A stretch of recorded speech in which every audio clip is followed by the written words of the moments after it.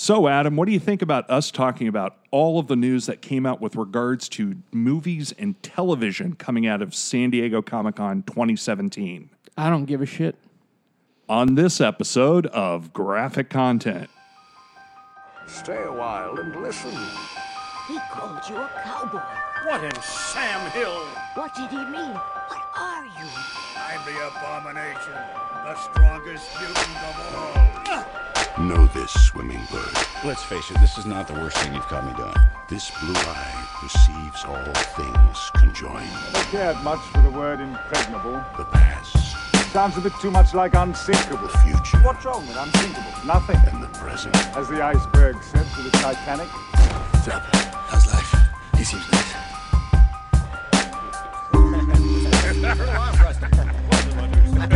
All of the equipment has been sabotaged. Circuit smashed. Of course, we still have the radios in our jet, but Then what's the problem, soldier? This city's afraid of me. Colonel, please. I've seen its true face. What's going on here? Survival, Captain. Plain and simple. Open the pod bay doors, Hal. And we're back with episode 27 of the Graphic Content Podcast. My name is Jim Mason. And I'm Adam Messinger. And we're here to talk about all the movie and TV news coming out of San Diego Comic-Con 2017, much to Adam's chagrin. I'm so excited for this. You look a little chagrined. Is that like being kicked in the shin? I don't think so. I think it's that's- something total. I think that you. I It think, sounds like a foreign word that has kind of shin in it, yeah, but violent. maybe it's French. I don't know. If you do know, we like to pimp it up front. It's the Graphic Content Twitter account. You went there first thing. Don't you like that? Yeah. It's at Graphic Podcast. At Graphic Podcast is our Twitter handle. If you know what the hell the word origin for chagrin is, please let us know. Because fuck comic books, fuck origins. We want etymology. We need it, and we need it now, even though this is in the past. I'm now flummoxed. Well, we need it. While we do need it now, we'll need it in the future. There is that. I mean, chances are I'm going to be flummoxed when we post this episode about something else, so I might as well be flummoxed now, right? Yeah, why not? Why not? Why the fuck not? Why the fuck not? You know, I'm going to tell you what we are going to do.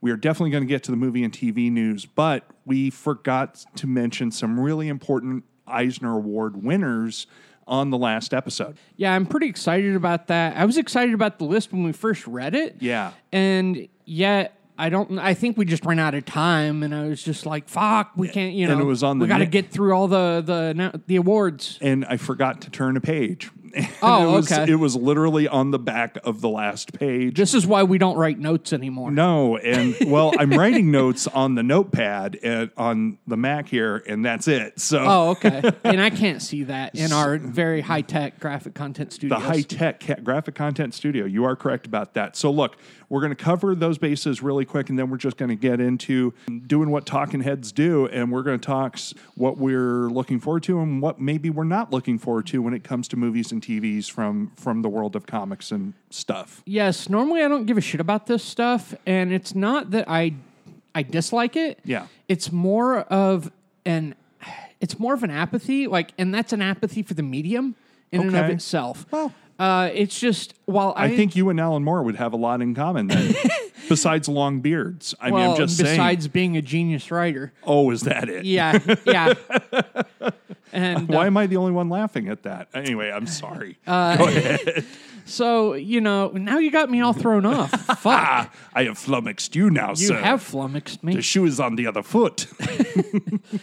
So I don't know where the fuck I was going. Well, with I'll that. tell you where we are going to go, and we're going to talk about those Eisner Award winners where we left off. Sounds good. Let's just, if we forgot, let's just move on. And, Okay, can we go? So should we start with the Hall of Fame people? we can do that, actually. So let's start. There are the judges' choices, which I guess they're all allowed a choice, and then they have a pool from which they vote. Okay. So we're going to start with the judges' choices first. These are people by the names of Milt Gross, H.G. Peter, Antonio Prohias, I hope I'm pronouncing your name right, and Dori Seda. These are all people who were instrumental in the early days of comics. Notably amongst them, H.G. Peter. Yes, he is the co-creator of Wonder Woman. Yeah. His costume design for her, I mean, it still stands to this day. It's right up there. She's part of the Trinity for a reason. I mean, Superman's costume, largely unchanged. It's evolved with the times, just like Batman's has, and just like Wonder Woman's, but the base always remains there. Pretty much. I mean, the color scheme is there. The silhouette is pretty much the same. Obviously, she lost her skirt somewhere since 1930 and or 1940. she found it again. And she found her skirt again. Yeah, she's wearing the Greek war skirt now. So, H.G. Peter, thank you for Wonder Woman, and everybody else, thank you for your contributions to the comic book industry. We're not going to pretend to be snobs. We have no fucking clue. I will speak for myself. I don't have any fucking clue who the other people are. And we're going to educate ourselves for that because we want to know, and this is something that we're doing here on the fly as we normally do on these shows. We don't claim to be experts about every corner of comics history or any corner of comics history. Yeah, but we're people who know stuff about comics, and we will also tell you where that knowledge ends. And, if you do know about it, hit us up on Twitter at Graphic Podcast. Yeah, the thing we love about comics is there's such a storied history and there's so much to learn. Right. And like the passing of Fabulous Flo Steinberg. Now, granted, I'm older than you. I remember how they used to allude to the Marvel bullpen, but when I was reading Marvel comics in the 70s, there wasn't even a bullpen then. It was only in the early 60s when they had a bullpen of artists and writers all working together.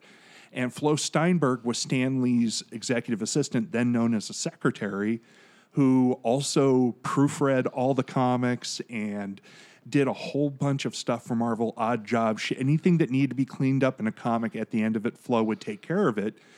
She left over, because she was doing so much work at Marvel by the end of the 60s, left because Stan would not give her a $5 an hour raise. Well, it sounds like she goddamn well deserved it. She did damn well deserve it, but $5 was a lot more in the late 60s than it was, let's say, in the 21st century. Well, even now, if I said I want a $5 raise, my bosses would look at me and laugh. And tell you to go screw yourself. So Flo went on to get into Underground Comics, Flo's Comics with an X. So she was part of the underground comic scene that discovered a lot of talent. That's fucking crazy. I didn't know that. Yeah, and then she came back to Marvel before, for many years in the 80s and early 90s back as a proofreader. Huh. And she just passed away a couple of weeks ago. So that's something I know about comics history. And, it's not that we're dumb. It's just that we don't know the deep cuts of comics history. And if you're somebody who does, if you're an author or doing academic work on the history of comics, hit us up at our Gmail account, which is thereal.graphiccontent@gmail.com. We would love to talk to you and learn more ourselves about these pinnacle players, the underserved or under-recognized people that help make the comic industry what it is today. Yeah, for me personally, I find the industry of the comics every bit as interesting as the stories themselves that they make. And there have been some great stories. Maybe we'll do that on a future show about what are some of our favorite behind the curtain. What are some of our favorite behind the curtain stories? That would be great. Of comics. I would love that. Yeah. So something for the idea bin. Then there was, let's move back to the Eisners, the Russ Manning Award for the most promising newcomer went to a young lady by the name of Ann Zalba. That's spelled Szalba, in case you want to look up her work called Bird Boy, which she was the writer and artist of. This is another proof, another piece of evidence that Adam and I don't know everything when it comes to comics, because neither of us heard anything about this. Yeah, I had no clue who she was, but I'm excited now for new material to read. Exactly. If the nominating committee for the Russ Manning Award thinks it's worthy, we want to read it. So we're going to get on that. We forgot the voters' choice for the Hall of Fame. I forgot that. So let's go over the voters' choice for the Hall of Fame. I was so excited for this class. This is like our version of the Rock and Roll Hall of Fame. Well, okay, we both love music, so we love the Rock and Roll Hall of Fame, but seriously, it's like right up there for us with this. These are the voices of current pop culture. Who else better to induct? And there's a few here, but let's just start in alphabetical order. Gilbert and Jaime Hernandez, Los Bros Hernandez for Love and Rockets, amongst a myriad of other works. people that are legends in the industry, and I mean, of course, they're in the Hall of Fame, but they didn't contribute to mainstream comics. They Right. developed independent comics and proved that comics are a storytelling medium, Yep. just like film, just like TV, just like even music. They all have different sides to them. Right. And just like art house cinema, not everybody is going to get into niche near underground or independent indie comics. But I'll tell you what, Love and Rockets should be a book that everybody reads at least once. I feel At like least- an asshole because I own the entire Love and Rockets. Oh, yeah? Like all the trade paperbacks from Fantagraphics on Comixology. Uh-huh. I've not finished one. Oh, well. I'm a giant poser, but I do want to read it. I have so. read some of the work. I can't say that I've read enough of the works. I will read more as I get more into trades. You know, it's something that I want to do. I want to diversify my library, quite literally.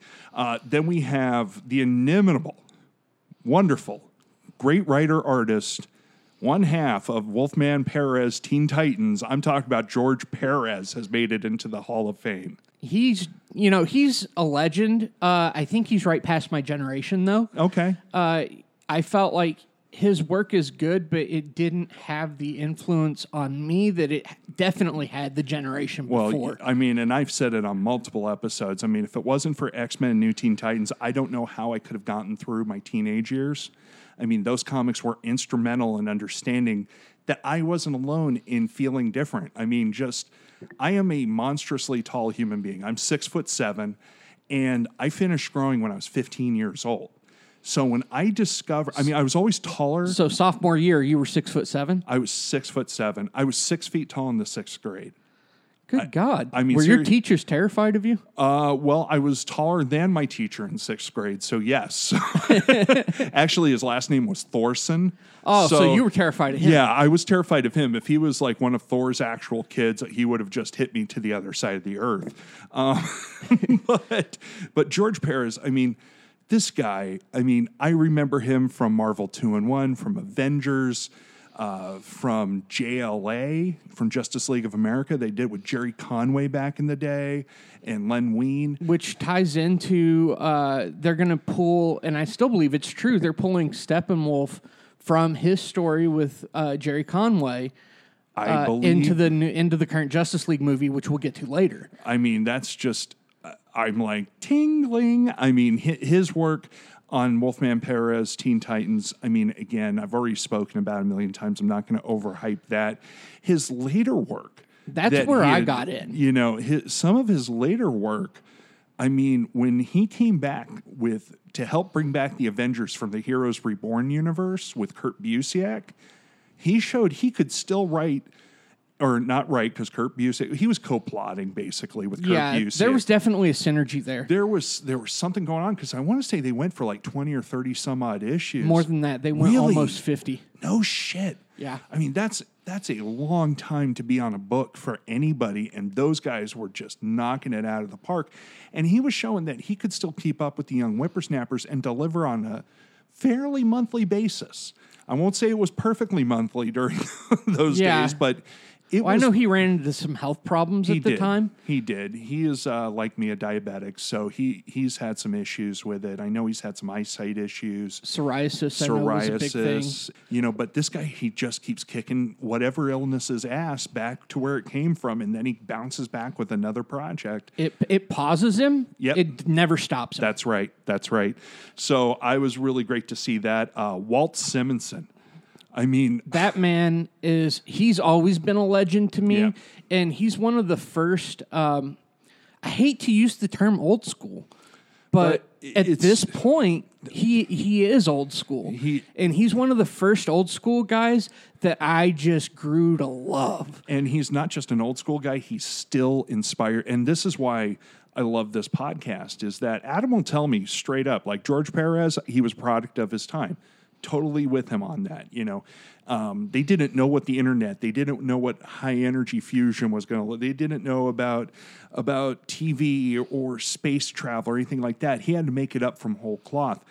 Walt Simonson has always drawn to the fantasy of superheroes and fantasy of these great epics that he has gravitated to, whether it be, his seminal run on Thor. I'm sorry, his work on Thor should be compared to Lee and Kirby's contributions to the Thor comic book. Beta Ray Bill.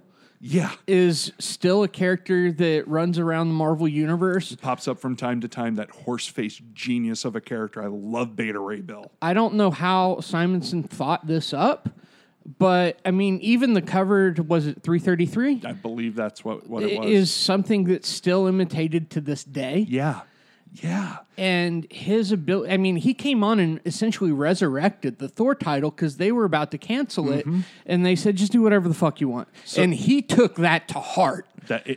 And he took it to so much heart that they're making a movie essentially based in large part to his contributions to the Thor comic. It's called Thor Ragnarok, coming out. We're going to talk about it a little bit later. Malekith from Thor the Dark World. I don't know if he created that character, but he had a very big influence. When he used Malekith, it was dope. He wasn't anything to fuck with, that's for sure. Carnilla, the Enchantress, he had so many of the old Lee Kirby characters that he used in that epic, and he had an equal number of new shit that he put in there. He was the guy that gave us Thor the Thunder Frog. That's right. That was his story when Thor was cursed by the Enchantress and turned into a toad. And there he is hopping through Central Park. And guess what? He's still Thor, so he's still the motherfucking god of thunder, bitches. He's just a frog. It was the shit. There was so much. Oh my God. Nobody else has done a Baldur miniseries. No. Oh my God. Nobody else That's has. right. What was it? Son of Asgard? It was Baldur the Brave. Baldur the Brave. Okay. And it was him and Sal Buscema. That's right. The great Sal Buscema. Yeah. Another guy, I don't know if he's in there, but he goddamn well should be. If he's not in, he will be one day. Both the Buscema brothers should be one day. Yeah. Oh my God. Yeah, I remember that Baldur miniseries being dope back in the day. Also great color work in that. So Walt Simonson, glad to have you in there. And then this one is close to my heart, Adam. And it's Jim Starlin. This is a guy where if you think that Lee and Kirby built the architecture of the entirety of the Marvel Universe, from the Watchers down to the street level of Spider-Man, this is a guy who he came up doing other Marvel comics. He did a little bit of Spider-Man, a little bit of Captain America, just like all the other artists do. But he got the opportunity to start telling his own stories with both Adam Warlock in the Warlock comic book. Well, it was Marvel Spotlight, I think it was. It was either Marvel Spotlight or Marvel Premiere.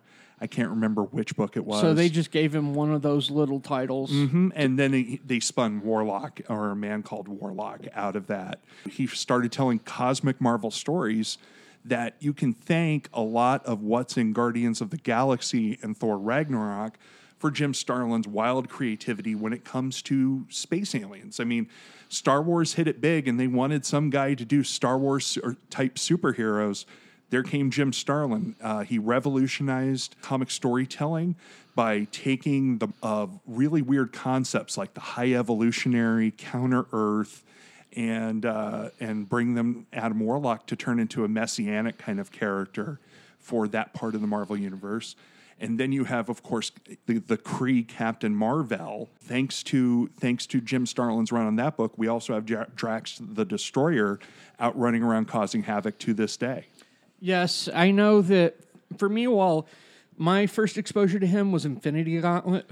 Yeah, that was definitely not peak Starlin to me, but yeah, it says something to me that he still Marvel has a spot for him. I'm sure his comics don't sell gangbusters, but Marvel always has a place for him, and he'll do a weekly miniseries of 4 or 5 issues. Yep.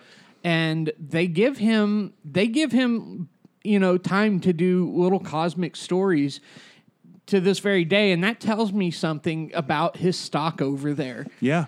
This is a guy who has had, I think, an equal level of contribution to guys like John Byrne, Walt Simonson, Roy Thomas, Tony Isabella, Stan Lee, and Jack Kirby. Some of the Marvel greats, and he is right up there with them. Grant Morrison talks about how Simonson, how Starlin influenced him in Super Gods. Oh, and yeah, that's right. Talked about how he took a lot of the prog rock from the time and the high concept of psychedelic music and the futurism. Right, that was going on exactly in music at the time, and translated that into comics. Yeah, he's truly one of the rock gods. I mean, he's like the Yes of comics. Kind of an acquired taste, but man, once you get it, it's just fantastic. Now, Adam gave me a copy of Warlock, the recent trade paperback that was released. I already had another copy that was given to me by another friend. So, Adam, I'm going to bless you with a copy of Warlock so that you can see the madness for yourself. I will read it Definitely. with an open mind. Awesome, and I appreciate that. Then we have the final awards that we missed, and that was the Bill Finger Award for Excellence in Comic Book Writing. Just get right to it. William Messner Loebs. That man helped change my life by co-writing the Max with Sam Keith. He did a lot of the dialogue. He also helped develop a character that I was raised with, and that's the Flash. Yes. And a lot of you are going, he worked with Barry Allen? No, he did not. He worked with Wally West, who was my Flash growing up. And much of mine growing up as well. I mean, I watched Barry Allen sacrifice his life in the pages of Crisis on Infinite Earths when it was coming out monthly. Yeah, and by the time I was aware of comics, I was reading Wally West's Flash comics, and the succession had been passed down. And as far as I knew, that was going to be the Flash from there on out. I mean, you're the generation that had Wally West as the Flash and Kyle Rayner as Green Lantern. Yep. And just like there's a whole other generation in the early 2000s that was brought up on John Stewart as Green Lantern. Just as a quick tangent. Oh, right absolutely. There. With the Justice League cartoon series. Justice League cartoon series, which was, I mean, great. It gave us John Stewart, and eventually we got all the Lanterns now, which is another story in and of itself. But William Messner Loebs, just tremendous talent. So glad to see him. He's had some hard times and was helped out by the Hero Initiative back when it was called Actor. And that was a commitment to our roots. A commitment to our roots. And, so Bill Messner Loebs, awesome guy. Glad to see him get this award. It's as well-deserved as it is for another guy who I never considered for his writing up until I saw his name on this award. And it makes total sense. Jack Kirby? Yeah, Jack Kirby. Yeah, I was shocked to see him being nominated for anything. I just figured he won all the fucking awards by now. No, and the thing is that, well, of course, he got his Eisner Awards for his dynamic, industry-changing artwork, how he inspired countless generations of artists over the years to actually go to work in the funny books. Some who aped his style, some who were just inspired by his wild creativity.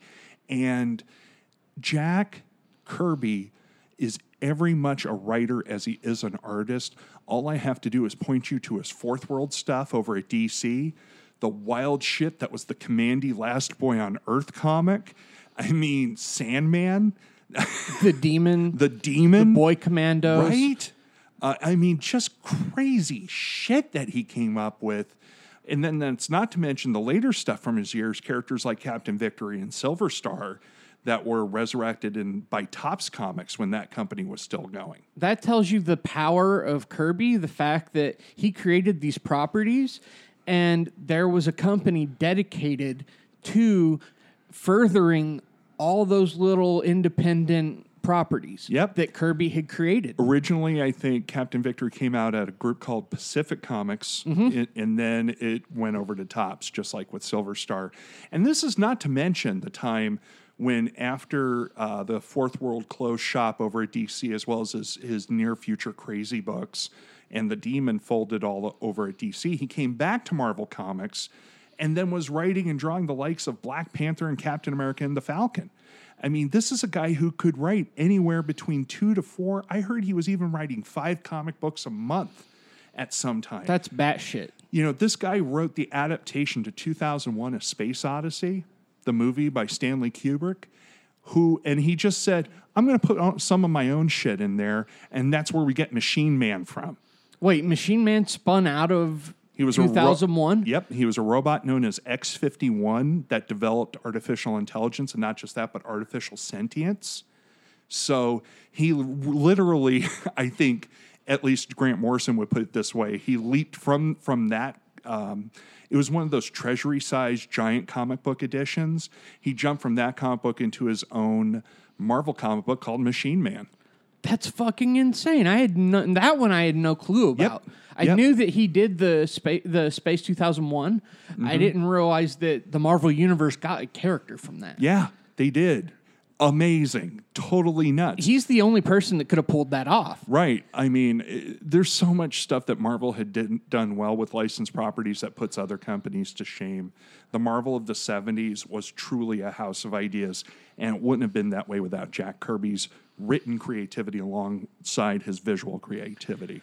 And as we move from Kirby, I mean, you can't really top that when it comes to comics talk. Really. It's just fucking fucking Kirby. It's now fucking Kirby. So, I mean. Now we transition with the train wreck. We do. So, it was just, I just want to say just real quick, we felt really bad because all I had to do was turn one more page.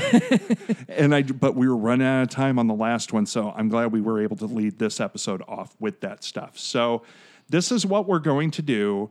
Now we're going to segue into what the original purpose of this episode was, which is to talk about the media stuff coming out essentially out of the comic book companies or out of the comic book theme stuff that's going to be happening. So there's more stuff here than there's ever been. I'd say ever been before. The geeks have truly taken over the world. It doesn't matter in what sector. We're not just talking the computer industry or the tech industry. We're talking they have taken over retail. They have taken over the geeks now with these culinary bistros and culinary pubs.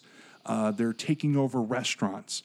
Geeks have taken over music or are in the process of taking over music. They are taking Mega Ran. Right? Okay. I mean, one of my favorite bands is Kirby Crackle just because they're so cheeky about it. MC Chris, MC Frontalot. There's a guy, Open Mike Eagle, and another guy, Can Do. Yeah. Who I'm huge fans of, and they're constantly referencing either X-Men characters or, while they don't dedicate whole songs to it, it bleeds through in their stuff. Right. Now, look, we're going to talk about some of these more than others because they're going to bring up things that maybe we're more passionate about. And honestly, we don't watch every single one of the TV series in particular. But for me, by every single one, it's none of them. Yeah. So, I'm just going to bounce off what the shows have been like to Adam. And he's either going to say cool or sucks. You should spend your time doing something else, Honestly, I don't feel like I can judge one way or the other on these. Mm-hmm. So I'll just, I'm like, oh, you enjoy that. That's cool. Yeah. And I'll be happy for you. And it'll be something for you to look up, because all these shows, or a lot of these shows, I won't say all of them, but a lot of them are binge worthy. So, it's something that you can consume on a later basis if you want to, like I do with trades. So anyway, we're going to kick it off with DC. So we're going to talk about DC TV, then DC films. Then we're going to talk about Marvel TV, then Marvel films, and then get into some quote-unquote other stuff that might not necessarily be firmly connected to either of those two houses, if you would. Sound good? Sounds good to me. All right, so we're going to start off with DC TV. Obviously, it has dominated, I would say, approximately one half of the schedule for the CW network. Good God, they're making money hand over fist on this universe. Why don't they just change the name to DC TV at this point? You know what? Why bring Dynasty back from being a 1980s nighttime soap when you could create, I don't know, Justice League Academy or, yeah. Or anything. My only concern with the sheer amount of superhero TV they have is they're going to bust the bubble. Because you can only put out so much before it floods. And look, there's some shows that are showing signs of strain, and I'll outline those for you. And there's some that just keep being these idea powerhouses. So let's start first with the refugee from Earthsea BS. That is, you like how I did that? I do. Yeah. I think I'm going to start referring to her from that. Earthsea BS, and that is Kara Zor-El. of Argo City. I mean Supergirl, the TV series. And at the end of last season, she was able to repel the Daxamite invaders of the planet Earth. Oh, was Mon-El in there? Mon-El was her boyfriend in that series. I know that kind of bakes your noodle a little bit. Well, doesn't yeah, it? I just shot him like a weird, like, really look. Yeah. Because that's something. It's not comic based. Right. It's in the comics. If you're going strictly with the pre-crisis comic books, worst TV show ever. No, okay, bad Simpsons impersonations aside, we know that traditionally, I think is the best way to put it, in the comics, Supergirl is the girlfriend of the future Brainiac 5.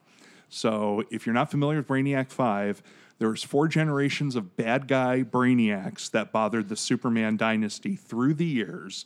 And then by the 30th century, where the Legion of Superheroes are from, Kara Zor-El, Supergirl, found herself flung into the far future after a thing, and then met this dreamy green-skinned guy with perfect blonde hair named Brainiac 5, Vril Dox of the planet Kolu.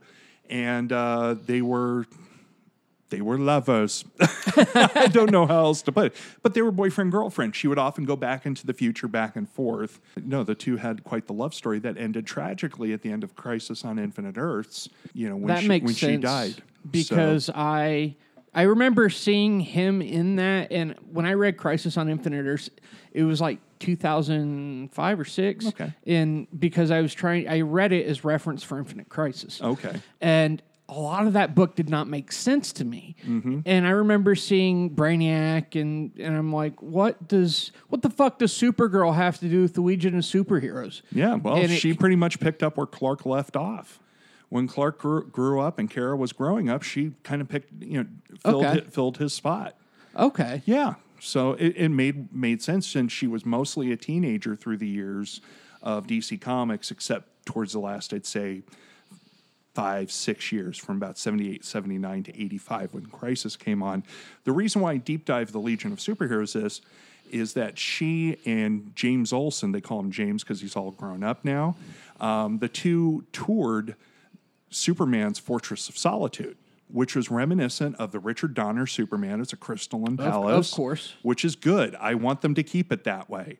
And one of the little trinkets they showed in his trophy room was a Legion flight ring. That's pretty cool. So there's the possibility that when Mon-El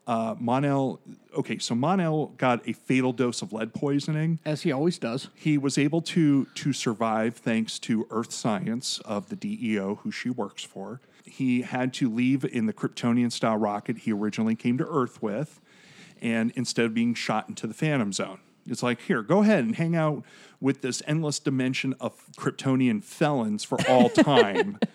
Instead of doing that, he takes off from outer space and gets sucked into an unstable wormhole.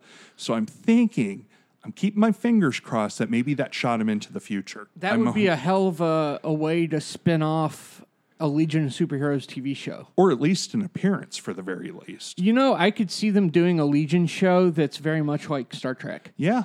And honestly, I mean, one of my favorite episodes of Smallville had Lightning Lad, Saturn Girl, and Cosmic Boy in it from the Legion of Superheroes. And that's kind of like the holy trinity of the Legion. They call them the Legionnaires 3. They're the 3 founders of the organization. So who knows what the future may hold? Maybe Brainiac 5 will come back out. I mean, hell, they used Indigo from Outsiders as a villain in the first season of Supergirl. Fucking dope. Played by Laura Vandervoort, who played Supergirl in Smallville. So, and it was really cool. She looked just like Indigo, I think, from, with the 3 circles on her head and the whole thing like that. And was it pink hair? It was more magenta, but essentially, so it was really cool. So anyway, Supergirl she's lost the love of her life.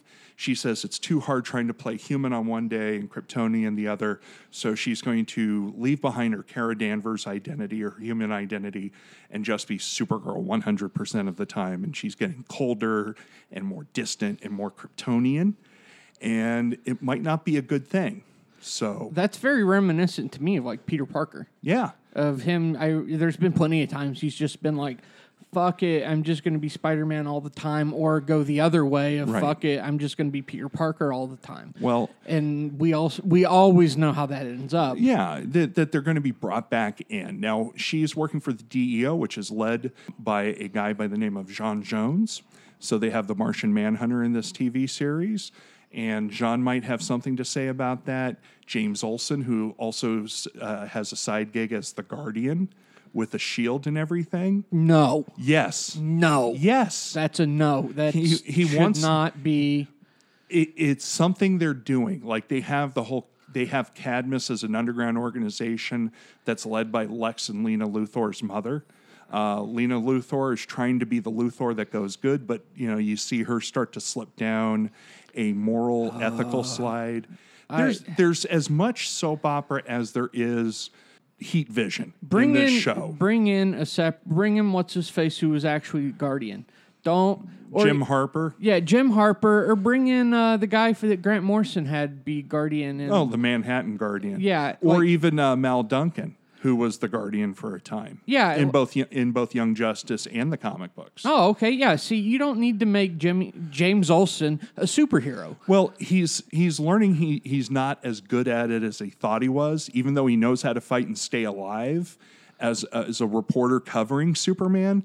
It's more misadventures. Like he tries to be Batman, but he always ends up taking his helmet off and saying, "Really, I'm a human being," Okay. So, and they've talked about some guy in Gotham a couple of times also. Really? But that's all they're allowed to do since Gotham is on another network. So anyway, so that's going to be coming back Monday, October 9th. Then Speaking of Gotham, I'm going to wait till later. Oh, okay. Because you do that to me all the time. Oh, well, I'm just trying to help. I'm sorry. No, it's okay. Gotham is coming back. So no, I'm just giving you shit. Oh, God damn it, Jim. Gotham is coming back, and I watched the first season of Gotham. Actually, I can't say that. I watched the probably first half of the first season. I want to say even the first 3/4 of it. I did come back after mid-season. I'm still saying to myself, man, I hope it's good. Man, I hope it's good. Because Ben McKenzie, who plays James Gordon on that show, was on a cop show, a very realistic single-camera, shaky-cam cop show called Southland, which was one season on NBC, and then it did its last 3 or 4 seasons on TNT. And it was a tremendous cop show. It showed the cost of being a police officer, not just to yourself, but to the people around you, the people that you loved. So I followed him from Southland to Gotham, and I was like, okay, I like him. I like Donald Logue. Okay, the guy who plays the Penguin, he's pretty cool. Oh, excuse me, Cobblepot. Oh, they introduced a young Poison Ivy. Okay, they introduced a young Catgirl. Okay, fuck. Why does it have to be the junior Bat Babies? They couldn't have just done a show about cops in this gothic city, this oppressive gothic skyline, fighting the mob. Because that's all Batman fought in the beginning. No, they had to put in crazier and crazier elements into the show. Characters like Mr. Freeze. See, you got the Falcone family, and that's right. That's built in. And the Zuko family. Yep. I'm sorry. It was there was this. They were building up this internecine warfare. This like they were picking at each other, which blew up into a full-on mob war. Even Jada Pinkett Smith's character, Fish Maloney or Mahoney, I don't know, whatever fake Irish name it was. Anyway, even her character was great in sort of an eating the scenery kind of way, in being this overblown kind of wannabe mobster in her own right. I fell off of the show. I just did. It lost my interest completely. I'm like, if you're going to introduce all the Batman rogues gallery before there's a Batman, I'm sorry. I'm of the camp that believe that the reason that there's a rogues gallery for Batman is because Batman did it first. I'm not sure I necessarily agree with that theory, but at the same time, I feel like they're using the Batman villains and his rogues gallery as a crutch for lazy storytelling. I think there's some of that. Now, look, I can say, being a comic book fan, that there were other supervillains in the world. but that Batman was responsible for the creation of his particular brand of crazy supervillain. That's just how I see it. Just like how Peter Parker is the creation of the menagerie of kind of literally, when you think about it, you know, the Scorpion, the Rhino, Dr. the Vulture, Connors. the Lizard. You know, that's how I thought Batman's was. That Batman was the spark of madness. That his was contained. His was processed. He was dealing with his damage. But that other people would look to Batman and go, that dude must be crazy. I can wear my crazy on the outside. So they were coming out of the crazy closet? Exactly. And that's kind of how I saw it. I don't know, just Gotham. There was something about Gotham storytelling. It's like, just wait for it, just wait for it. In 8 more years, Bruce will be old enough to fight crime, you know? And I'm like, fuck this. They don't even need Bruce in the show. But he was, you know, the murder of his parents. And look, I like the kid playing Bruce Wayne. He's a good young actor. And then John Pertwee, the British actor who's playing Alfred, the son of the great Sean Pertwee, the third Doctor Who, he's great in the show as Alfred. He kind of brings that sort of Michael Caine kind of rough edge, Cockney edge to it. So they have all the building blocks. They're just building it wrong. Now, in this season, they show Bruce putting on a mask and a cape. It's not bat adorned. It's just a mask and a cape, and he's starting to fight crime. You know, just a little street crime. He saves a family in Crime Alley just in the same position he and his were just years before. Now, is he a teenager in this now? Some kind of teenager. I don't know. This is the 4th season of the show. I haven't followed it at all, but I'll be honest, the trailer looked great. I mean, we get the Scarecrow that looks like he's out of the Arkham Asylum video games. Cobblepot is like full-on Penguin mode. The Riddler's come out as the Riddler. He's no longer a forensic scientist for GCPD. You know, Selina is going to this cat burglar for training. The one thing I did like about the cat burglar is it looked like it took inspiration from Frank Miller's Year One. Yes, where she's going to teach her how to use the whip as a weapon. You know, things like that. And damn it, the show looks good. Like Mr. Freeze looks like Mr. Freeze from the fucking Batman the Animated Series. It blew me away how well it looks. I am just, my TV diet is you know, it's peculiar. Yes, I like a lot of superhero shows, but man, I am afraid to get reinvested in this show, now, given how badly I was burned in season 1. Now, there's been an internet rumor running around that this is the origin of Owlman. There has been, and I'll tell you what, if that's the case, then shame on me for not watching the whole show. Oh, yeah, I'll catch, if they acknowledge that, I'm going to fucking catch up because that sounds brilliant. That would be the dopest turn ever. I mean, talk about your heel turns. I mean, my God. And I'm not even the world's biggest wrestling fan, but that would be amazing if that was the thing. And that would be the glue that tethered it all together into what as it comes out would be maybe a mediocre series. Yeah. If you know that's your end game, that enhances the quality of everything, and it really sheds the what is viewed as lazy storytelling. Yeah. And it gives a lot of things a pass, in my opinion. I would agree with you. I might watch some episodes here and there just to see, but I don't feel that they're that adventurous over at Fox. Who knows? They might be. I'm not expecting it. Going back over to, and that will be changing days of the week from Tuesdays to Thursdays. I think because they're tired of The Flash kicking its ass in the ratings every week. Yep, I could imagine that. Honestly, it was a very satisfying ending to The Flash, taking on Savitar at the end of season 3. It was not the traditional comic book Savitar. It was very scarred, disfigured, and embittered from the future, who called himself Savitar, wearing this giant suit of battle armor. Spoiler alert if you haven't watched the show.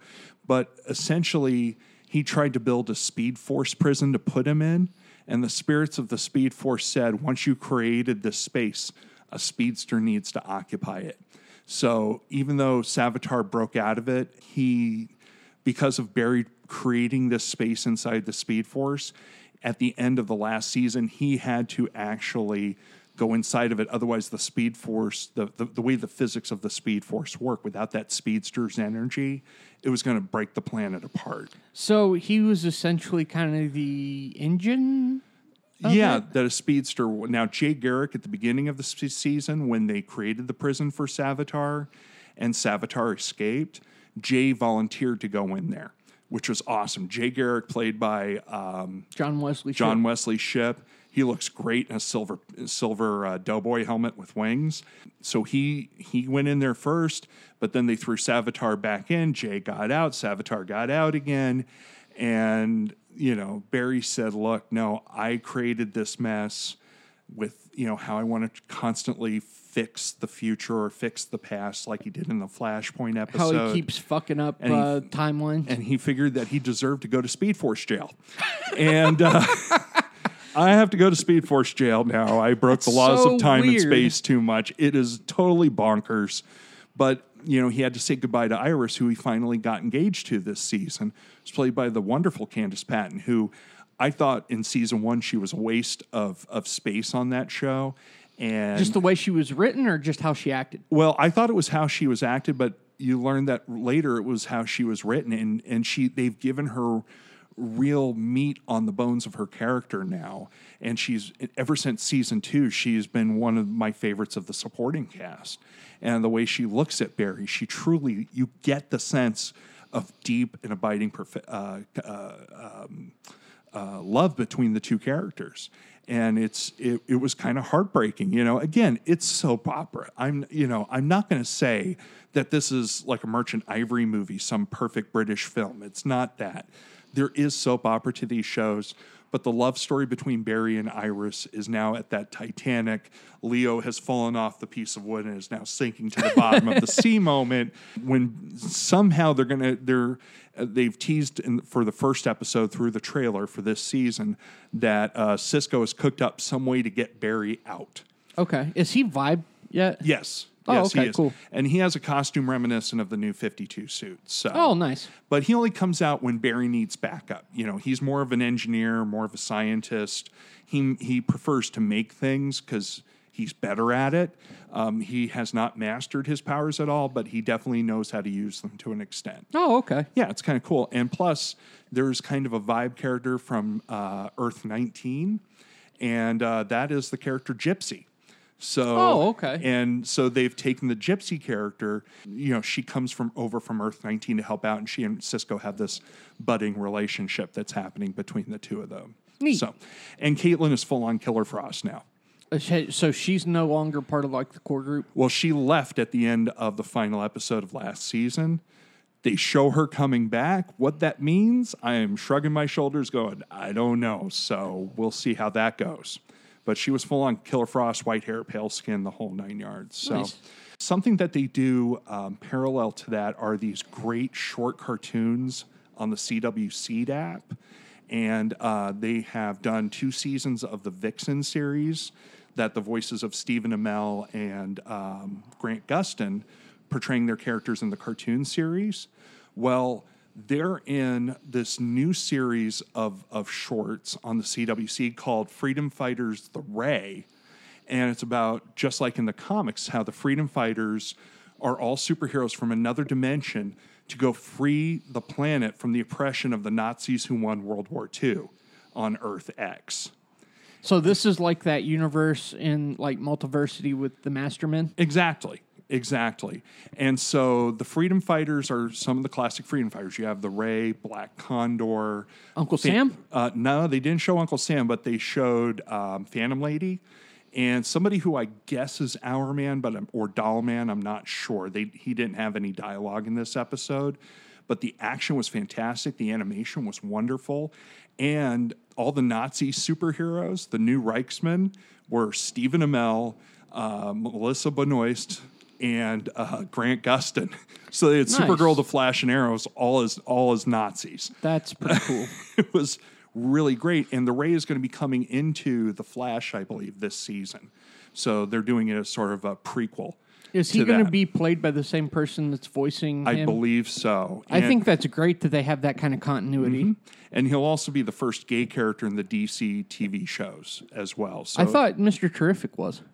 Oh, you know what? You're actually right. But he'll be another gay character in the world of DC. You You beat me on that one. Well done. Well played, I don't sir. even fucking watch that shit. I know. What the hell is going on with me? But man, he looks great as Curtis Holt. I mean, when he gets his hair pulled back and he puts the T mask on, the whole shit like that. I just love Mr. Terrific. Speaking of which, we've got Arrow coming back for its 6th season, which blows my mind.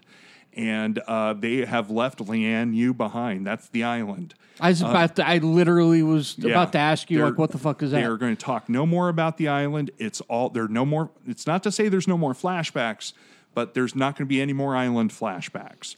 That's all been resolved. At the end of last season, to deal with the crisis, he broke Slade Wilson out of Argus jail on Leanne Yu. So Manu Bennett is going to be a recurring character because, as Slade said to Oliver, there is no Green Arrow without Deathstroke or something like that. So he's going to be a recurring villain on the show again this year. And I think that's pretty quality. So yeah, his outfit and everything was pretty cool. His fighting style, the stunt work on that show, since typically there are no superpowers on that show, even though they have Katie Cassidy as the Black Siren from Earth 2, the villainous Earth 2. They don't really have many characters with superpowers on that show. They have a new Black Canary, who is a woman that he found in Hub City, which should make, That's so weird on so many levels. And her name is actually Dinah Drake. That's extremely weird on so many levels. It's the original Earth 1 Black Canary. It blows my mind. But, like, why?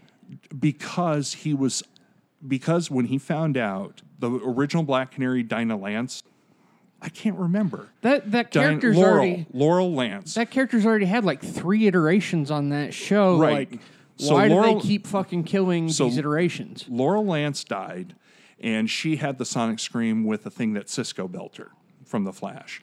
She died, but then there was this invasion of Earth 2 supervillains in both The Flash and Arrow, and one of those supervillains was Black Siren, who was Katie Cassidy. So they're going to make her a recurring villain alongside Deathstroke.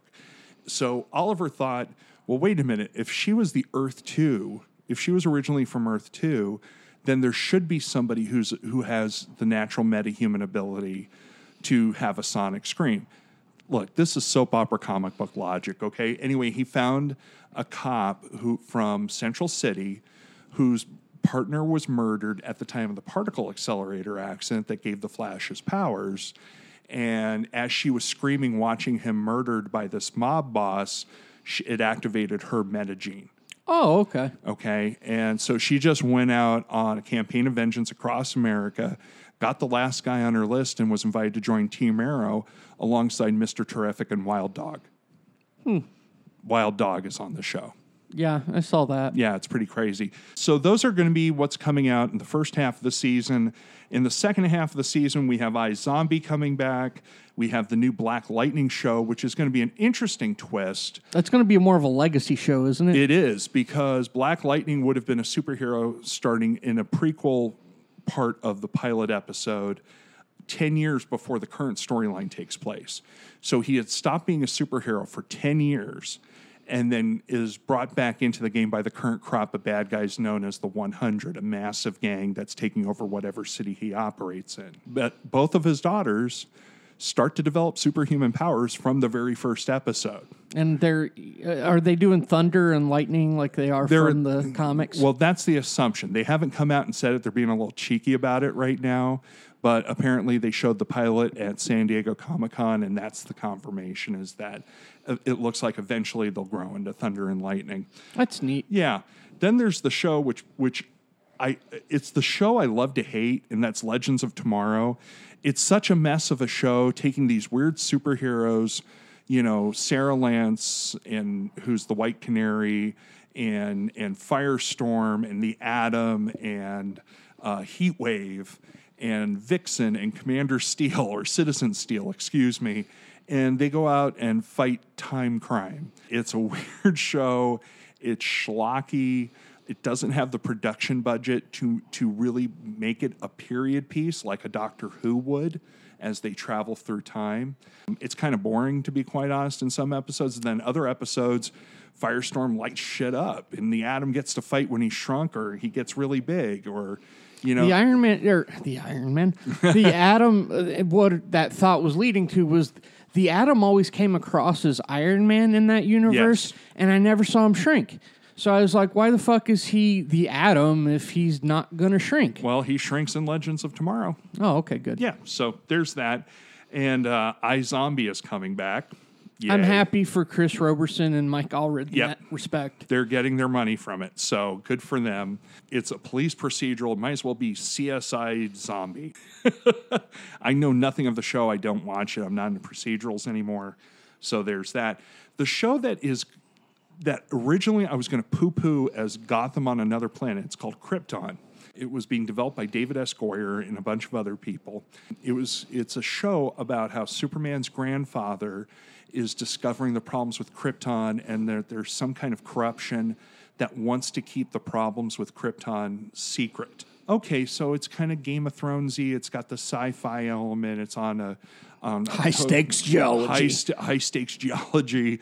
It's going to have space shit. But guess what happens? They revealed this at San Diego Comic-Con. 2 time travelers go into the past to help Superman's grandfather deal with the problems that are going on in Kryptonian society. Do you know who those 2 time travelers are? Rip Hunter? No. Try Adam Strange and Hawkwoman. The fuck? Adam Strange and Hawkwoman. Not even Alana, just Hawkwoman. Hawkwoman. And it's such Adam a Strange. Fucking weird. I have to watch the first 2 episodes just to figure out what the hell is going on That could there. either be brilliant or shite. Now, I love me some Adam Strange. I love ray gun gothic, that old 50s, thin on the helmet, ray gun, jetpack sort of thing. The point is, Adam Strange is just one of those hallmark DC Comics characters, deep cut DC Comics characters, and he's going to be in this show. So I have to watch at least a couple episodes of it to figure out what the fuck is going on. Now, are they going to bring in full Thanagarian, like, Hawkwoman? Who knows? Who knows? Maybe there's a whole planet of Hawkmen that the Kryptonians have to deal with. That would be kind of cool, is to see how the explosion of Krypton impacts, Thanagar and Ren. Yeah, but apparently this is taking place like 100 or 200 years before. Oh, shit. I didn't even think of that. You've got representatives from 2 warring planets going to help this old planet that's going to blow up. Yeah. Weird, huh? That's fucking weird. Yeah. Well, anyway, that's what's going on in DC TV. Let's talk a little bit about DC movies going on. There was the panel which opened up the DC EU, that's the DC Extended Universe, as they call their cinematic universe. There was a quick panel that opened up with some footage that we have not seen of the new Aquaman movie. But if you look at Jason Momoa running out to meet Chris Hardwick on that stage, that dude is a fucking rock star. I mean, Jason Momoa comes out in a linen suit with the trident of Poseidon. No shit. No shit. And there's this... I mean, it was like Slayer or something. I don't know what the fuck. And then he starts playing it, and then he starts swinging his long hair around, and the crowd was just eating it up. And I just think Momoa is a fucking star. I love that guy so hard. They traded some quips and some shit like that, and he corrected Chris Hardwick. He goes, well, I'm not big enough to be like you. I could be like Aquaboy or something. He goes, that's Aqualad. And I was like, hey, this is one of the nerds who knows what he's talking about, because he's a comic guy. Well, he's played Conan in the past. Oh, don't remind me. That movie was horrific. Well, I mean, yeah, we have our fair share of shit movies, but just even that tells you, his love for the genre. Yeah. So, no, you're absolutely right for that. But soon after that, they brought on the rest of the group, who all walked on stage from the crowd. They all came in at the front of Hall H and walked through the crowd. So, Ben Affleck. How the fuck do they not get noticed in Mom? Oh, they got noticed, but they also had security around them to keep the path clear. But they were still high-fiving. Him, Ray Fisher, Gal Gadot. Ezra Miller comes out in like a red kung fu thing, and he's wearing a flash hat with wings on it. I mean, that dude is just living the dream right now.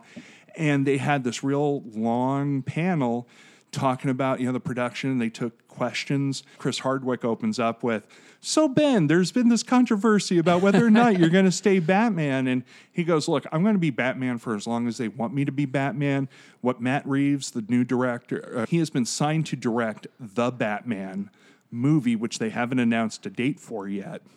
It's been in development hell, it looks like. Yeah, and I mean, Affleck was originally the director and he was the writer of it. That script has been tossed. Matt Reeves is rewriting a script with his writing partner. And Ben Affleck said, "Look, I love the Planet of the Apes movie. If he wanted me to be like an ape from Gorilla City just running around on the ground somewhere, I would do that for that guy." So he was being... Granted, it was a political type answer, to what's probably still kind of a sticky, contractual kind of situation.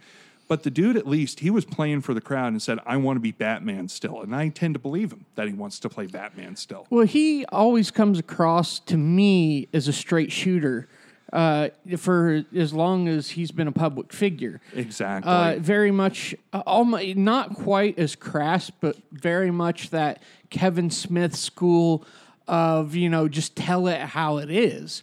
So, I think that he wouldn't give any type of answer that was anything like a phony answer.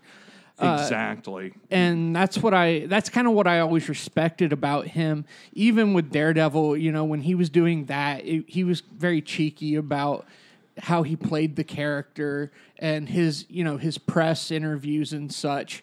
So I'm excited to see what he can do in a solo capacity, especially me not really knowing his enthusiasm for the project personally. Hearing that story is very encouraging. Exactly. And they showed a new trailer that I forced you to watch because I'm a son of a bitch.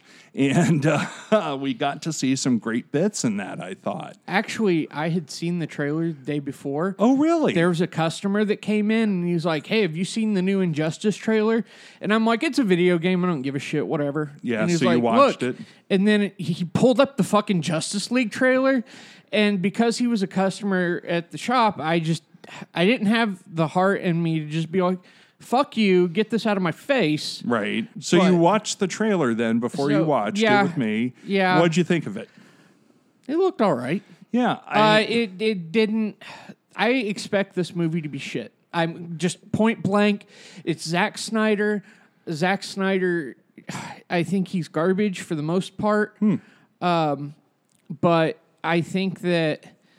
outside of Man of Steel, while I liked Man of Steel, it wasn't a perfect movie. No. It was far from it, but I just don't have high hopes for this movie, and the bar was raised a little bit from shitty, awful, liquid to just farty, smelly. Okay. Well, look, Zack Snyder is definitely a divisive figure in cinema. I was a guy who liked Watchmen probably more than you. I saw your Twitter review of giving it a 3 out of 5. I'd probably give it a 3.5 or a 3.75. I didn't think it was a perfect movie. I think Zack Snyder has done more good than bad. That's going to take, what was that really shitty movie? Sucker Punch? Sucker Punch. That was just a fever dream that was put to film and that shouldn't have been made. A lot of my problem with his stuff is the aesthetic and the repeated use of that similar aesthetic. I looked at 300, which I did like 300, but when you look at Watchmen, it's very similar in the way the color scheme is and the way in the presentation. Well, I think there's a lot of stuff that can be done in post, and if you didn't know, Zack Snyder suffered a family tragedy earlier this year that no family should have to endure with the suicide of one of his children. It was something that him and his producing partner and wife, who were both producers on these DCEU films, they decided to leave the production. Now, he had already wrapped principal photography, but he was supposed to come back to finish the reshoots and to oversee post on the film. That has been put into the hands of the future Batgirl director, Joss Whedon. So he is the one who has directed them on all of the reshoots. Maybe they added some stuff to the script. Maybe they didn't. Joss Whedon's just good, but I don't imagine him seeing him being that good. And especially, I feel bad because I'm not trying to attack No, and I wasn't even implying that. Well, but what I'm about to say is I have a hard time believing he's able to put in quality work whenever you have such a horrible tragedy hanging over your head constantly, and that's just for anybody. Right, to and have he to did the deal right with. thing by taking himself off the project, and all we do is wish him the best, him and his family the best. Yeah. Whenever they decide to come back, I hope they decide it's something that they're passionate about and that they want to make, and I will be there waiting to hear what that project is all about. In the meantime, though, you have a good shepherd in the form of Joss Whedon, who has put out quality product after quality product. The reshoots are going as best as possible, and I think that they're making the best out of a shitty situation for everybody. I couldn't think of a better guy that they could have brought in to do that. Exactly, and he would be the guy I want to see direct a Barbara Gordon movie. You know, He could my pull that feelings off about the really Killing well. Joke aside for a second. I'm really looking forward to whenever they announce a date for Batgirl, and for that matter, Nightwing, That's so weird to me. They're just going to do a Nightwing movie. and directed by Chris McKay from the Lego Batman movie. Yeah, that's going to be so weird to me. Because they haven't introduced Dick Grayson into the DCEU. Not yet, anyway. So I hope they do at some point to at least build to Nightwing. Who knows? Maybe they'll introduce him in Justice League, for all we know. I thought that the trailer was really, really good. I think that Darkseid's Parademons, whom we did see in BVS, Batman's Nightmare with a K, as they called that sequence. Yeah, I'm shaking my head too. But I like the look of the Parademons. Yeah, they did look very Kirby-esque. Yes. I like what little we were able to see of Steppenwolf. I like that they're holding back from the full image of Steppenwolf because they really shit the pot when they released all the images of Doomsday in the trailer, I thought. Yeah, that was too much. That was revealing too much. Way too much. I didn't want to see their tits coming, before I got to see the movie. Yeah, and obviously, I mean, thank God they did show that much because they got me into the movie theater to see Wonder Woman. Gal Gadot was the best part of that film. I think that Ben Affleck turned in as fine a performance as he was able to. I enjoyed I enjoy his Batman quite a bit. He was the only good part of the Suicide Squad movie to me, which I thought was a total fucking nightmare of a film. I haven't seen that. You don't have to. And I'm sorry. It was just the first half where it was just interlocking music videos were great. Once they got to the main plot of the story, They were like, we don't have one. We don't have one. I'll tell you some other time, not on the air. I am really looking forward to heavy metal ass-kicking Aquaman who surfs parademons through buildings and then comes out tossing his hair like he was in a shampoo commercial.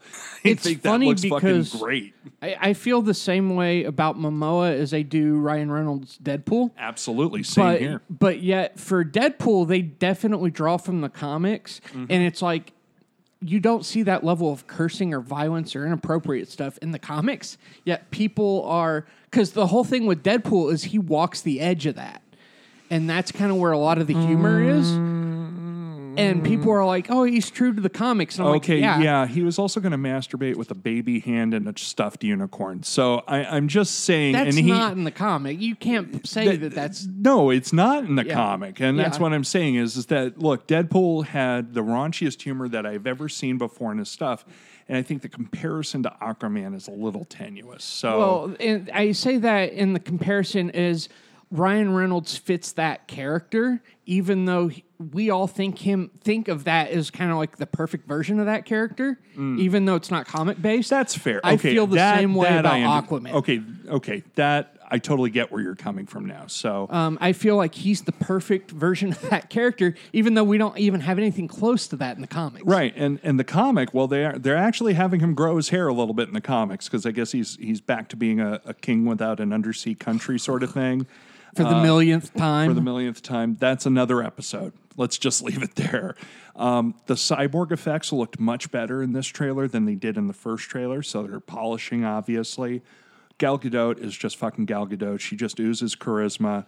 I'm looking forward to her participation in this film.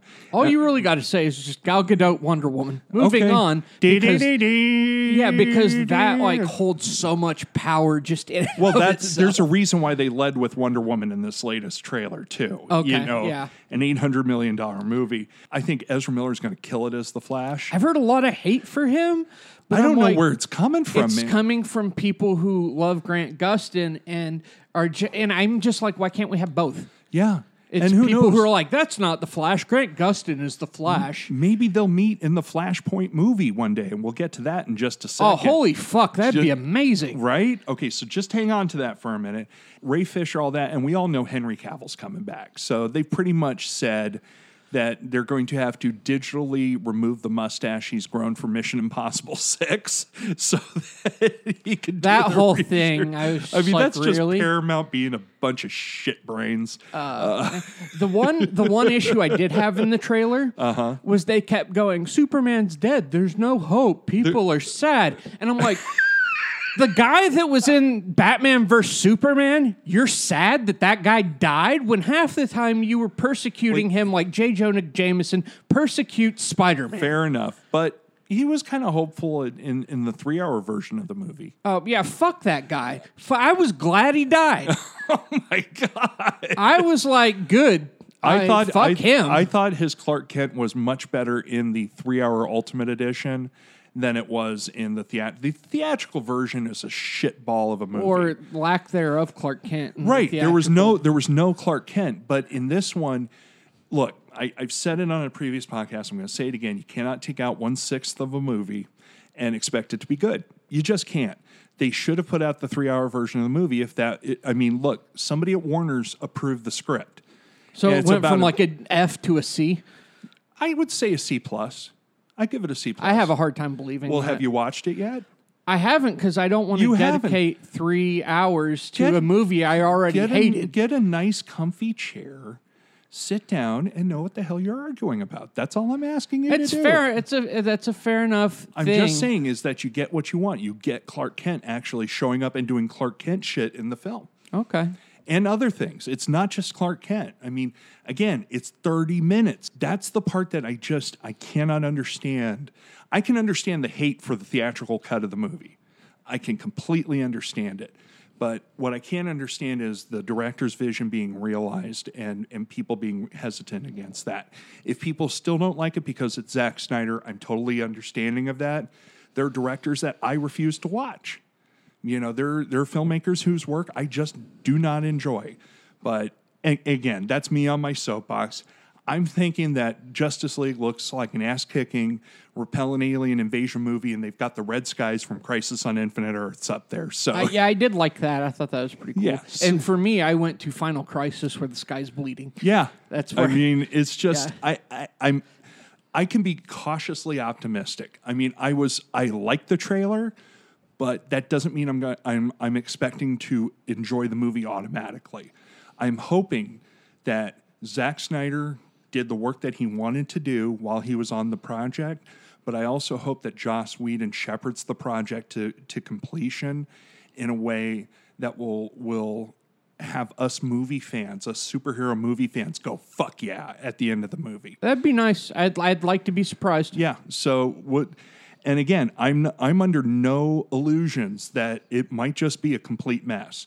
But one thing that they did say is that David Sandberg, who's the director of Lights Out, did you see that movie? I don't even know what that movie is. That was a movie. The guy who played the Marine commander in Avatar. I can't remember, but you know, Sam Washington. No. You're saying of Sam Worthington. Yeah. No, the guy with the gray crew cut who fought in the mech suit. About Yeah. Well, anyway, it was a movie called Lights Out where he played a blind veteran who a gang of teenagers tried to invade his house and caused shenanigans, and they found out that he was the real horror story, and even blind, he was an absolute terror. So it was a really cool little movie that came out, $10 million budget. Based on the strength of that film, DC is giving him the reins of the Shazam movie. Awesome. And can't wait. And they say that's the next film that's going to go into production after Aquaman. I'm interested because The Rock has very much said for fucking years. For fucking forever. Yeah. And I don't even know. He's just like, I'm Black Adam. Yeah. And now it's almost like he's like, I don't even know if DC was like, you're Black Adam. He just declared one day that he was fucking Black Adam. That's because he signed and got the money. You know, he signed and got the money. He is Black Adam. They were bandying around the idea of doing a Black Adam prequel movie set in Egypt. I think that's a little too much. I think that's a lot too much, and I think that's off the table again. So I heard that he's not going to be in the Shazam movie. I've heard that he is. So, I don't think there is a consistent through line on it yet. Well, hopefully they figure their shit out. Yeah, we do know that Aquaman with James Wan is the director from the Fast and the Furious movies. Just a whole host of horror films. He's directing Aquaman, so I'm hoping for the best with that one as well. I think he's a quality dude. So Flash has been retitled Flashpoint, so that gives us comic book fans something to expect with this. It's oddly enough, this is going to be compared, in my mind, to Flashpoint Paradox. Can you pull this off better than this movie? Well, and it makes me ask some questions. Well, first of all, the news was just confirmed this past week that Gal Gadot is going to be in that film as Wonder Woman. That's a plus. Does that mean that we're going to get Jason Momoa coming in as Aquaman? And will those to actually do the whole warring and actually do it well? Yeah, of Atlantis versus Themyscira, possibly. I mean, who knows? Who knows? And Ezra Miller is obviously going to be the Flashpoint character. Get it? Huh? Yeah. The one thing that movie makes me wonder is if that's how they're gonna, if that's their backdoor safety. They're fail-safe. They're fail-safe to get Ben Affleck out of the movie And universe. That's exactly, you read my mind, that's exactly what I was thinking of. If they need to do a soft reboot and take Henry Cavill and Ben Affleck out for whatever contractual or business reasons they have. I think age is a big thing, not only for Ben Affleck, but for his Batman. I think he's too old in Ben that Affleck universe. is part silverback gorilla. I think he can live for 300 years. I'm just saying. Well, that's fair, but I feel like even at this point in his age, he should be training Terry McGinnis, not being out being Batman. Hey, that might be a future movie also. I mean, they're going to do 2 Bat Family movies. I mean, with Nightwing and Batgirl. Shit, you give me a Terry McGinnis movie with, with Ben Affleck calling the shots as Bruce Wayne? I'll be in front line right with you, dude. I promise you, I love Batman Beyond. That would be fantastic. Make it 1 part Blade Runner and 1 part The Dark Knight. Jesus Christ. Hey, I think I just created the through line for the next film. You created money right there. That's in my right. opinion. I am licensed to print money right here, sitting with you. And they said that they are going to go ahead with the Green Lantern Corps and Cyborg movies. Here's some things to think about. They do not have a director for Flashpoint. They've gone back. Originally, Lord and Miller, who were kicked off of the Han Solo Untitled film, were supposed to be the original directors of that. And then a guy by the name of Cary Fukuyama was going to take on over after him, but then he left the project. So everybody's wondering, will Lord and Miller come back and make this, super screwball superhero fiasco? They could always get Josh Trank. I hear he's looking for work. Actually, I heard he's got another, but he's going back to independent film. He doesn't have much choice. No, well, not really. I mean, he burned his bridges at Fox, that's for sure. But I've heard that he's got some sci-fi project that's coming out. Oh, okay. So cool. I'm really looking forward to that. But, Green Lantern Corps, they have confirmed it's going to be a buddy cop movie between Hal Jordan and Jon Stewart. It needs to be. I think the fact that they're coming at it from a completely different angle is the perfect way to reboot it. Yep. And that's all I can say, because the original Green Lantern was a Nuremberg-level war crime. I mean, it was an absolute travesty of justice. It was the OC with superheroes. Oh, God, it was terrible. About the amount of character depth of the OC. I would say less. Wow. I would say less. Wow. Yeah. Yeah, they had characters who at least loved comic books and that. I don't think anybody involved in the production of that movie truly loved comic books. Jeff Johns was pretty... And Ryan Reynolds... They both love comic books. But I think there were more characters in the OC. I'm just saying. Okay, fair enough. That's all I got. That's true. They did a Wildstorm pitch in the OC. Did they? Yeah. I did. Well, there you go. If they had a whole episode going around it, there you go. Hey, let's move over to the House of the Mouse and talk a little bit of Marvel TV, even though I wish I didn't have to. This will be more rapid fire because I think Jim and I give less of a shit. I give less of a shit, and I think Jim does too. I do too. Honestly, but there's stuff here that's interesting. Okay, and that's not including. First, I'm going to start with the non-Netflix stuff. So with the non-Netflix stuff, we've got a new Warriors TV series that's going to feature the unbeatable Squirrel Girl in its cast, happening over at the former network known as ABC Family. Now it's known as Freeform. So that's going to be over there, as well as Cloak and Dagger. And Runaways is Hulu. Runaways is the Hulu. So all those projects are still on. There is a trailer for Cloak and Dagger that is up on YouTube. If you're curious, I think they're still a year out from that film. Honestly, TV series. I feel like a lot of those series feel like it's syndicated 90s TV and it's going to run 1 or 2 seasons and that'll be it. Or we're wrong, because there's Arrow, which I didn't feel that way about Arrow. Did you? Okay. Arrow, I knew that they were playing for keeps. Yeah. That was going to be a make or break for them, and it was a huge make. Then you picked it. I mean, who's to say? Because I don't know who the creatives are on these shows. I just know that they're happening. Cloak and Dagger looks vaguely interesting to me.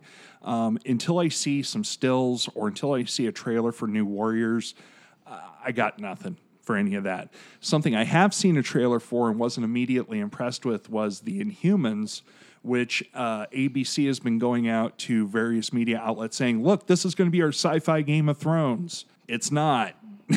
Yeah, that's a The tough. sets look plain. It doesn't. It looks. They want it to be sci-fi Game of Thrones. And who knows? Maybe they're going to make a fool out of both you and me on this. Maybe they're going to digitally add hundreds of thousands of people to the city of Adelan. Maybe they're going to turn it into something like what Game of Thrones has been able to do. I was angry just at the fact that there was no tuning fork on Black Bolt. There was no, but I'll tell you what, Anson Mount, who is playing Black Bolt, looks like Black Bolt without his mask.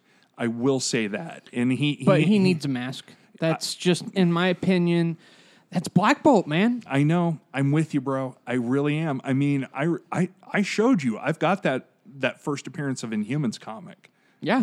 So, I mean, I've got much love for that. I just, it's hard to do in TV. It's hard to pull off masks and capes in TV, even though I think that they're afraid of it. And I think they are afraid of it over at Marvel. They're afraid of looking like they're copying DC's success with the CW shows. I think they shouldn't. I think because Marvel skews more towards, they're in our universe, right, type of thing. And I think that they're scared of embracing that superhero element on TV because I doubt they're going to be able to do it at the caliber that they do in the Marvel movies. I would agree. So that's why Kevin Feige wanted to divorce himself from the whole TV division, which was being run by Art Perlmutter, who's apparently a giant, colossal asshole. Why not make it its own separate thing? Personally, I love the royal family of the Inhumans. Again, if it's Kirby created, chances are I'm interested in it. It has all the Kirby created royal family members. It's got Medusa, who was the Zatanna on Smallville, Celinda Swan. Her hair looks like a total wig, which is disappointing. In the second trailer, it's animated a little bit, but I don't think they're there yet. They have Gorgon. They have Karnak, played by Ken Leung. Warren Ellis made me love Karnak. Yes, same here. And I want to see... That's the guy I want to see on TV. Yeah, what was it that... He was the master of the Tower of what? What did Warren Ellis... I can't remember. I just remember him being like, I can see the weakness in everything. Yeah. And truly exploiting that. Yes. And you got to read that Karnak trade paperback. It's all collected. It's 6 issues. 6 issues. You can blaze through it. The art is phenomenal on it. The colors are great. And it's Warren Ellis.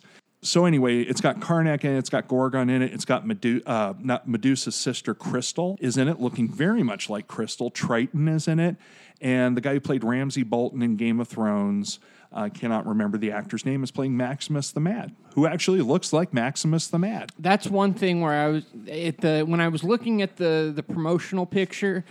That was one character where I went, oh, well, that's, outside makes total sense, right? Outside of Medusa, and that was the one character I could spot and be like, oh, that's Maximus for sure. And a CG Lockjaw, which makes me want to plush Lockjaw so bad.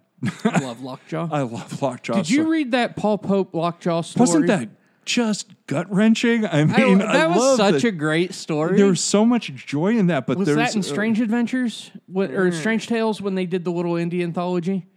think so. I don't remember the name of it. But I remember reading it online, so I can't tell you for sure. Yeah, but just if you get a chance, like if you don't fall in love with Lockjaw after that story, you don't have a heart. Pet Avengers, anybody? You don't know. And Lockjaw, look, he's totally CG. They spent a lot of money on Lockjaw, and I think that's the thing that pays off the most. The other thing they spent money on is who spent the money, and that's IMAX. The IMAX Corporation co-produced this series with ABC. Wow. It's going to be 10 episodes, and the first 2 episodes are shot entirely in IMAX. And they're going to do the premiere on IMAX. Yes, they are going to do the first 2 episodes are going to run in IMAX theaters for 2 weeks, and I think it's the beginning of September. Yeah, I don't see the date. I want to say it's like the first week of September that it comes out in IMAX theaters. So I'm going to go see it in IMAX, see if it's any good, and drag me along with you. Yeah, I'll do that. And then September 29th, the back 6 episodes comes out. So 8 episodes total. Then there's Agents of S.H.I.E.L.D., which is going to be returning mid-season. So they're going to let Inhumans own the first half of the television season. The second half of the season will be Agents of S.H.I.E.L.D. Agents of S.H.I.E.L.D. has been developing the whole Inhumans thing, haven't they? They have, but now it's just like part of the status quo of Agents of S.H.I.E.L.D. that there are Inhumans, which is kind of cool. They fought in a version of The Matrix last year in a perfect world where there was super spy hijinks versus Hydra. So it was kind of like kind of Jim Steranko inspired. Again, they're doing this all low budge, so you can't hold it against them that it's imperfect. But it kind of drug along also. But this next season of Agents of S.H.I.E.L.D. Teases the rise of S.W.O.R.D. Oh, nice. Yes. And so they're going to bring Abigail Brandon? Who knows? But they did show Coulson opening a window to show that he is in the middle of an asteroid field. Because that's that's an X-Men thing to me. But S.W.O.R.D. is, Abigail Brand. Yep. They might have some leverage because Whedon created those characters. Well, and I think the other thing is Fox and Marvel Studios do horse trading. Like they say, we'll give you this character if you give us this character. Oh, okay. In the Captain Marvel movie, which is supposed to be coming out in 2019, it's going to be set in the 1990s, and Carol Danvers will be fighting the Skrull. Now, that one I wasn't sure how they pulled that off, so that makes sense. Yeah. So they have co-ownership of the Skrulls. So Fox said, well, as long as we can use the Skrulls and we have sole possession of the Super Skrull. And they were like, okay, have it. So there you go. Yeah, and the Super Skrull doesn't make sense outside of Fantastic Four. Absolutely. Okay, so that's what we've got for Marvel regular television. Now let's turn over to Netflix. We have a panel that you can watch on YouTube right now. Jeff Loeb is about to introduce the Defenders. And then from out of nowhere, John Bernthal shows up. And, of course, Hall H erupts. Is he going to be in the Defenders? Not sure yet. Not sure, but I kind of don't want him to be. I kind of don't want him to be either, and the reason why is I want the Punisher to be special. I agree with that. I want the Punisher not to be separate. I want it to be part of that universe, but I want the Punisher to be dealing with things only the Punisher can, and in a place in that universe where only the Punisher exists, as it were. But I like him being part of the greater universe. I know I'm not making a whole lot of sense. Anyway, he showed the panel and showed the crowd a little bit of very early Punisher footage that apparently was really dope, and Marvel was quick to scrub off of YouTube. So there was no hope for that. So, of course, they're making a big push for Defenders. Defenders is coming out August 18th. It's a Friday. It's going to be... Holy shit. That's like in less than 2 weeks from today. Yeah, it is. We're recording this on Saturday, August 5th. So in less than 2 weeks, the Defenders, all 8 episodes are going to be coming out, and we will see the battle for New York City. Iron Fist, Jessica Jones, Luke Cage, and Daredevil. Do you think this will be the redemption for Iron Fist from the shitstorm that was season 1? Absolutely, because the Daredevil season 2 showrunners are showrunning this show. Oh, fucking okay. And already in the little bits that I've seen of Danny Rand in this is the Danny Rand of Immortal Iron Fist. Him at the head of a boardroom table and then evil villain at the other end of the boardroom table. Dope. I'm there. And him and Luke Cage fight. What? It's what superheroes do when they meet each other. Fair enough. And maybe by episode 8, and they're spending the same amount of money that they did on any of the series' 13 episodes in 8 episodes, which means that's a whole lot of money per episode that they're spending on this. And they brought back Elodie Young, who's going to be playing Elektra. They're bringing back... and she was dead. She was dead. And so she's going to be fucking working for the Hand. She's working for the Hand, and she's brainwashed and is amnesiac. So Alexandra is using Elektra to lead the Hand into battle. And this is Stick and the Chaste are going to be back. See, this is the only, like, comic book, anything that I keep up with is the Netflix stuff because it's that fucking good. Yeah.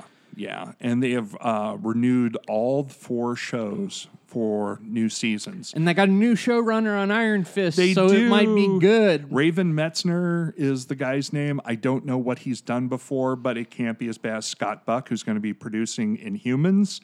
I heard a theory online that they just gave Scott Buck, like, shit stuff, and they were like, all right, can you spend shit out of gold? And to be fair, on Marvel's side... He did do that in the fact that Iron Fist is like one of the most watched Netflix series. Absolutely. I so mean, they considered that a win. But they're going to have to work hard for a series too, especially a viewership. network series. Yeah. Well, a Netflix, not network. No. Network. With Scott Buck moving to Inhumans, yeah, he's going to have to work extra hard to get. I agree with you on that. Absolutely. But look. With all of these things happening, we're going to get a season 3 of Daredevil. We're going to get a season 2 of Jessica Jones. We're going to get a season 2 of Luke Cage.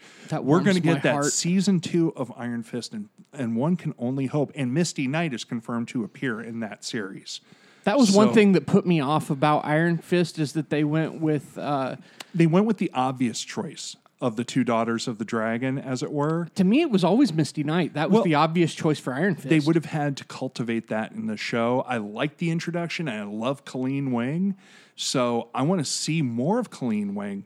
But, dude, I want to see Misty and Danny get together. Yep. I mean, that's the star-crossed romance of star-crossed romances. So, look, there's all that happening. But, look, there's also other TV from Marvel that's happening on Fox and FX. So FX... That's true. We were talking a little bit before recording this episode that Legion is a show that Adam needs to see because it's from Noah... I cannot remember. Is it Noah Crawley? Fuck if I know. It's Noah Cawley or Noah Crawley. He's the guy who's the showrunner on Fargo on FX, and the show is brilliant on FX. Legion is like a Rembrandt. I mean, Legion's like Van Gogh. I just shot him the people's eyebrow because that sounds insane to me. It is insane, but it is painted. This television show, each shot is like a work of art. So whoever is the director or the directors of cinematography on these shows need to win Emmy Awards. It is that beautiful to look at, and the story... Even though they can't use direct, they implied that Professor X is his real father by showing a guy in a Professor X like wheelchair from the movies, but just from like the neck down, they didn't show who it was. Bald head and all that shit. They didn't show any of that. This show with, I just don't want to tell you any more about it. I told you a little bit about it.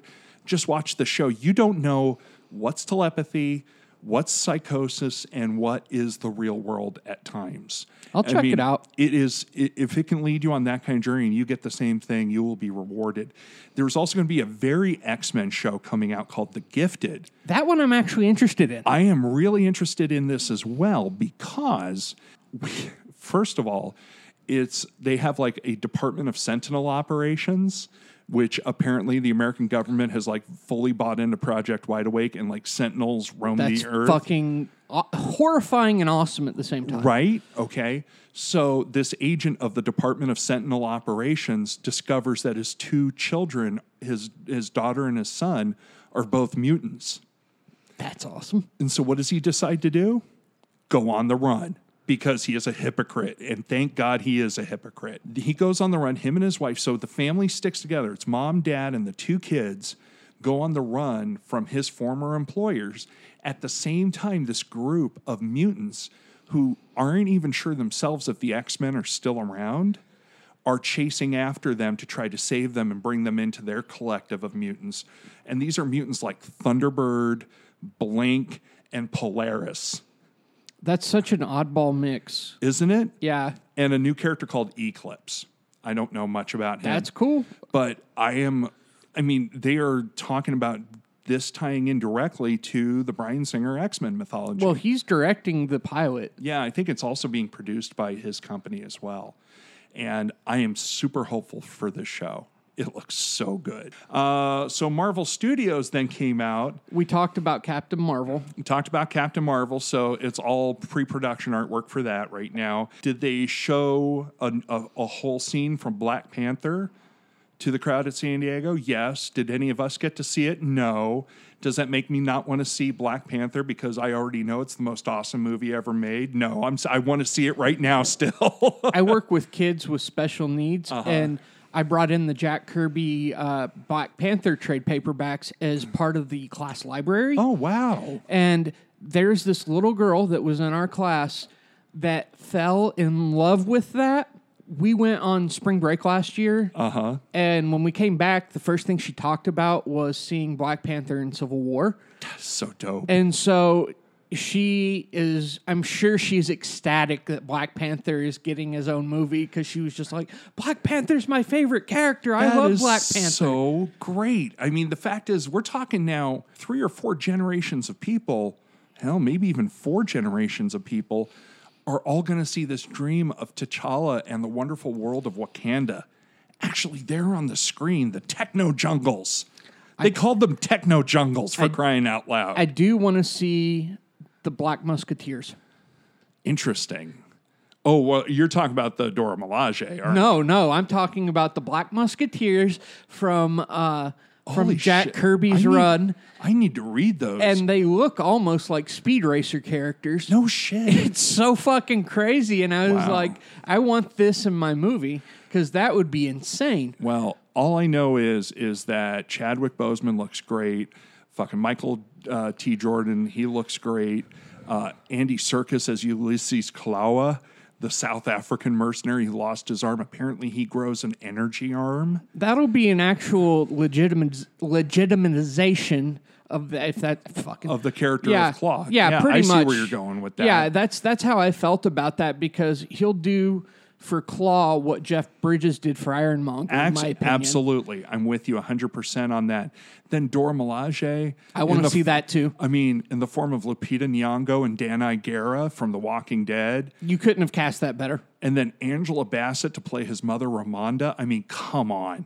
This movie, Martin Freeman as the American agent from Civil War. I can't remember his character's name right off the top of my head. Anyway, but Martin Freeman, who's I love in BBC Sherlock, he's going to be in it as well. It's just an awesome cast of crew. Are they going to bring in Winter Soldier? Who knows? Maybe we'll get him in a tag scene at the end. I think that'd be pretty cool. I think that would be too, because he's featured in the Infinity War trailer. They showed Hall H and didn't show us. So jealous. I'm so jealous. Oh my God.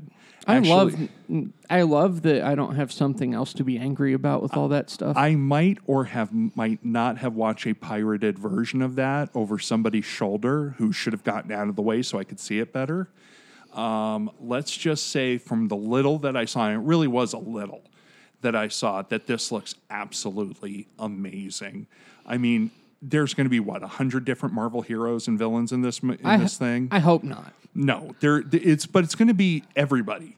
So you're going to have the Guardians of the Galaxy. You're going to have the Avengers. You're going to have. This is going to be a Marvel event movie. It is one of the, in the 60s and 70s, they had these event movies like The Longest Day, where it had like a cast of 20 different actors in it, or Bridge Too Far, where they had, Sean Connery and Robert Redford and James Caan and all these different people in it. Like it was kind of like the Ocean's 11. Ocean's 11, yes, another great example of that. Where there's going to be, you're going to have the full cast of Avengers. You're going to have the full cast of Guardians of the Galaxy. You're going to have, Black Panther, Winter Soldier made an appearance in what little I could see of that trailer as he's standing with the Wakandan army and Black Panther. They have Steve Rogers growing a full beard, wearing like a Winter Soldier style suit, but with all the silver rubbed off of it, so he's kind of like Nomad in a way. Oh, okay. It just looks so amazing. I mean, the kid Tom Holland playing Spider-Man, wearing the suit at the end of Homecoming. I haven't seen Homecoming yet. Oh, that's right, you haven't. So you don't even know what the fuck I'm talking about. No. So I didn't really even spoil anything for Good. you. Yeah, I didn't describe it, but all I'm going to say is it looked amazing. And Josh Brolin obviously heavily CG'd as Thanos. But one of the things that they had is his helpers from the Infinity miniseries by Hickman are going to play his supporting cast in this. That's excellent. I loved that whole Infinity storyline. I felt was the best Marvel event they've put out since they've started doing Marvel events in like 2005 or 6. Probably the best one that shows the stakes. I mean, they show what the stakes are up front, and the stakes matter through every issue of Infinity that came out subsequently. It's a great miniseries to read. And the Avengers, and New Avengers books were essential in that. And probably my favorite era of the Avengers. From a would not very blame long you. history of reading the Avengers books.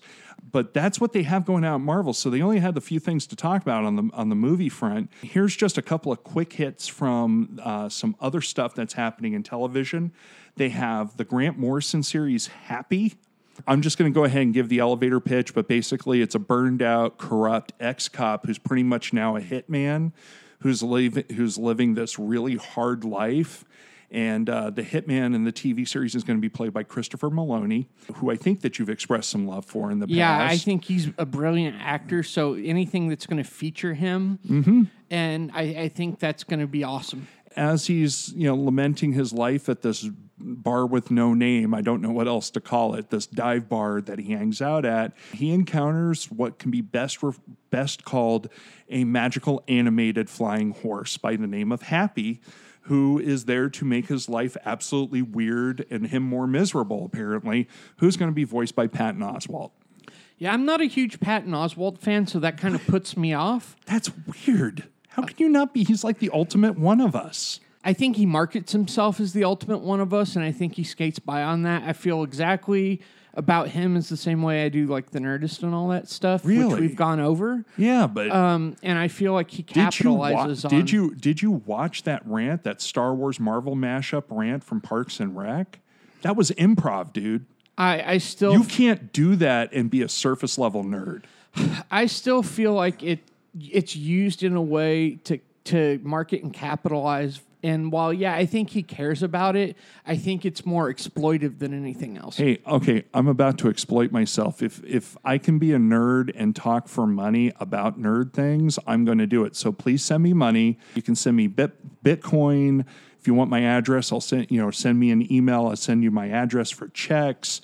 I'll give you my email address for my. Contact us at the Graphic Podcast on Twitter. PayPal account. Just send me money, and I will exploit the shit out of myself so I can be a nerd for a living. Jesus, Adam, come on. I'm sorry. It's just how I've always kind of felt about him. I think you're just being a little bit hypercritical. You just That need to could be. you just need to let go. You ever watch the Goldbergs? Started to. Yeah, him as the narrator of the Goldbergs is a pretty good performance, I think. I watched that because of Jeff Garlin. Well, he's funny too. Yeah. I love Jeff Garlin's comedy. That I guy's started great. watching it and then I fell off on it because at the time I didn't have cable and I was tired of constantly trying to go to my friend's house and utilize his DVR. Yeah, or his DVR. That should be on Hulu, I believe. It is. I just picked up a Hulu subscription, so Okay. I'm kind of excited, and I'll hit that up there. And it's quality shit.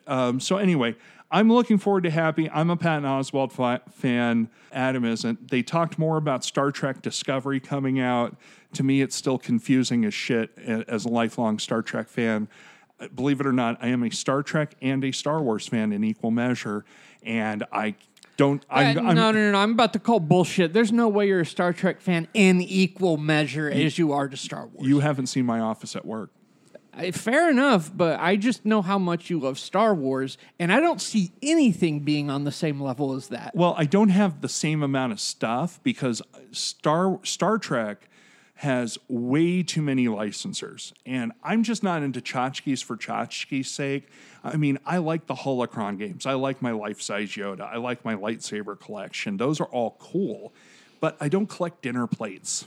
with the Okay. Star Trek characters on. Fair enough. I have some posters and stuff that I haven't put up yet. I have got out of a loot crate the dedication plaque in form of a vinyl sticker on the side of one of my file cabinets at work for the USS Enterprise. Dope. So that's really cool. I drank out of a Star Trek Enterprise refit coffee mug that my boss says is way too small for me. And I says it holds as much coffee as yours do. He goes, yeah, but you're a monstrously tall human being. You should be drinking out of a cereal bowl. So I have that there. But I love Star Trek. I love it. I'm going to run a role-playing game because there's a new RPG coming out for Star Trek from Modiphius Entertainment in the UK. So I'm looking forward to Star Trek.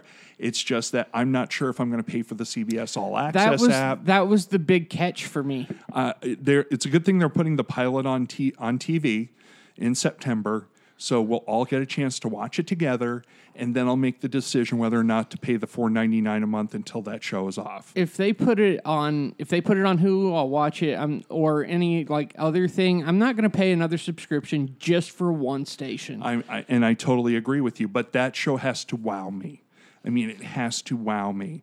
If I'm wowed, then yeah, I'll pay for it as long as the show is airing. And then once it stops airing, then I'll stop paying for it. I'll take my credit card off. They can't keep charging me if they don't have a card. Yeah. Anyway, that's all I got for Star Trek Discovery. All the marketing looks confusing as shit for me, but there's some cool imagery in it. I just don't know what any of it means yet. Let's see. Then there's the panels that never tell us anything. That's The Walking Dead and Game of Thrones. So they put on these big presentations, show you everything that you've already seen, and then they don't answer anybody's question because of fear of spoilers. So, well, I'm hoping that they do a time jump in this season of Walking Dead, because they did it in the comics and it worked out brilliantly. It took a little bit to build. I felt like Kirkman just took his time over about 18 issues to really just build it. So it was just kind of dull, but not in a bad way. Right. I will say this: there's the tease of a time jump, in which at the end of the trailer, which looked great, by the way, they always make the trailers look great for Walking Dead. At the end of the trailer, there is an old man, Rick, with a gray beard looking at a cane up against his door, and he's just laying in bed going, huh. Rick has two hands in that show, huh? Yeah, they're gonna keep it too. That was a decision Kirkman made. Well, that's good. I like that they've separated those enough to not be just completely mimics. Yeah, or who knows? He might lose a leg instead. I mean, you got to think about budget when you do that sort of stuff. Well, they've done things from the comics, and what they'll do is they'll just swap what character it happens to. There you go. So they talked about The Walking Dead and Fear the Walking Dead. Stranger Things is coming back for season 2 on October 28th. I'm happy about that, but who knows, because it was a thriller video with the Stranger Things characters in there. I don't know how else to describe it. It was dark. It was creepy. It had all the same characters in it, but I'm looking forward to it. It didn't have CG Michael Jackson around kids, did it? There was no CG Michael. It was just the song Thriller. Oh, okay. They talked about, did you watch Westworld on HBO? Nope. Okay. That might be a show if you get like HBO Go or something like that in the future. I do have that. Okay, so it is a great show, and comics luminary Ed Brubaker writes for that show. Yeah, that was kind of the one thing that got me interested in it. Yeah. But overall, I mean, as I said, I don't watch a whole lot of TV. I watch wrestling, and even that I kind of keep up with. Sure. I jump in and out of it. If you're in the mood for a science fiction piece about, what is consciousness, what is alive versus not alive, what separates, what's the dividing line between sentience and not, it's a great show to watch. And they did some great visuals in this and some wonderful performances by a lot of actors. Anthony Hopkins. In a TV show? Yeah. He was the guy that created the park. Then you have Jeffrey Wright was in it. Just a lot of great people. And I mean, there's a lot of shows. There were some veterans from Lost in it. Tandy Newton has handed in the first great performance in like the last 20 years that she's given. She was wonderful in that. So yeah, good show. So Westworld's coming back for season 2 sometime next year, as well as American Gods. A lot of stuff, and they're probably going to announce more comic book and pop culture tie-ins between now and next year, Adam. I don't know if even I have the bandwidth for all this consumption. I mean, it's just taking over. That's exactly, comics have taken over the world. They really have. And a lot of people, it's weird because it's still considered niche Yep. somewhat, but when you look at it, it's dominant. But you know what's cool about it, in a way, is what's cool about having so much is you get to choose what you really want to watch. You don't have to have it all. My dad tries to have it all because as a kid, he didn't have a whole lot. So he took what he had. Huh. I remember he got me into comics Yeah. as a way to stay into comics because as a married man in his 30s, you know, he couldn't, it wasn't socially accepted. During his time, yeah. You know, during the late 80s, 90s, you Yeah. know, as a working professional. Sure. To enjoy that kind of stuff. And he would take me to the comic shops. Uh-huh. He would watch X-Men with me. Cool. He'd watch Batman the Animated Series with me. Nice. And it wasn't until I was 18 or 19 that I realized that he watched that stuff for him because more than anything else, because he was still watching that shit after I moved out of the house. How about that? That's pretty cool. He was living vicariously through you. And that was exactly it. And there's nothing wrong with that. I think that's kind of neat in a way. yeah, and he would tell me like, oh, this movie, you know, this comic book movie from the 70s and this. And he kind of liked everything just because it's what he had. Right. And it was well, there was so much less product out at that time. Yeah, so he just enjoyed it, the fact that a comic book, whatever, made the screen. And it was kind of like a victory for him. That's right. He's definitely around to see the final victory of the nerds. So yeah, so now it's everywhere, and he's watching he's eating it up, and he's loving it. Yes. Well, Adam, I hate to say it, but without talking about what the final edit's going to be, we're already at 1 hour and 54 minutes. I'm not surprised. There was a lot of stuff to break down, and I just want to thank our listeners sitting there listening to us prattle on about all things media at San Diego, as well as our makeup awards for forgetting the few Eisners at the beginning of the show, the Hall of Fame and the Russ Manning and the other awards there. So anyway, Adam, I think we should tie it up with how we normally tie it up. Where can the kids find you online? Twitter, Instagram, Facebook, Adam S. Messinger. I don't update as much as I would like to. And I've kind of been slacking overall in that department, but I promise to put more stuff up there. More Midnighter Mondays. There's only one Monday in the week, though. Well, just keep doing it then. Okay. And post some other shit once in a while. All right, and I I guess. promise, when you post, I'll post. Okay. I'll find something to take a picture of. Meanwhile, on the socials for me, I'm at Jimmers with 3 M's on Twitter, at Jimmers with 5 M's on Instagram. I'm on Facebook as Jim Mason. And the official page for the Graphic Content Podcast is on Facebook, facebook.com/Graphic Podcast.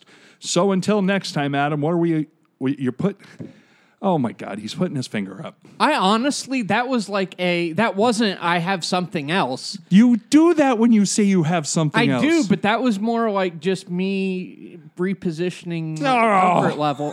Oh my God, what are we going to do until next week, Adam? I guess we'll go read a comic. And after you read that comic, listen to us on Graphic Content. See you next week.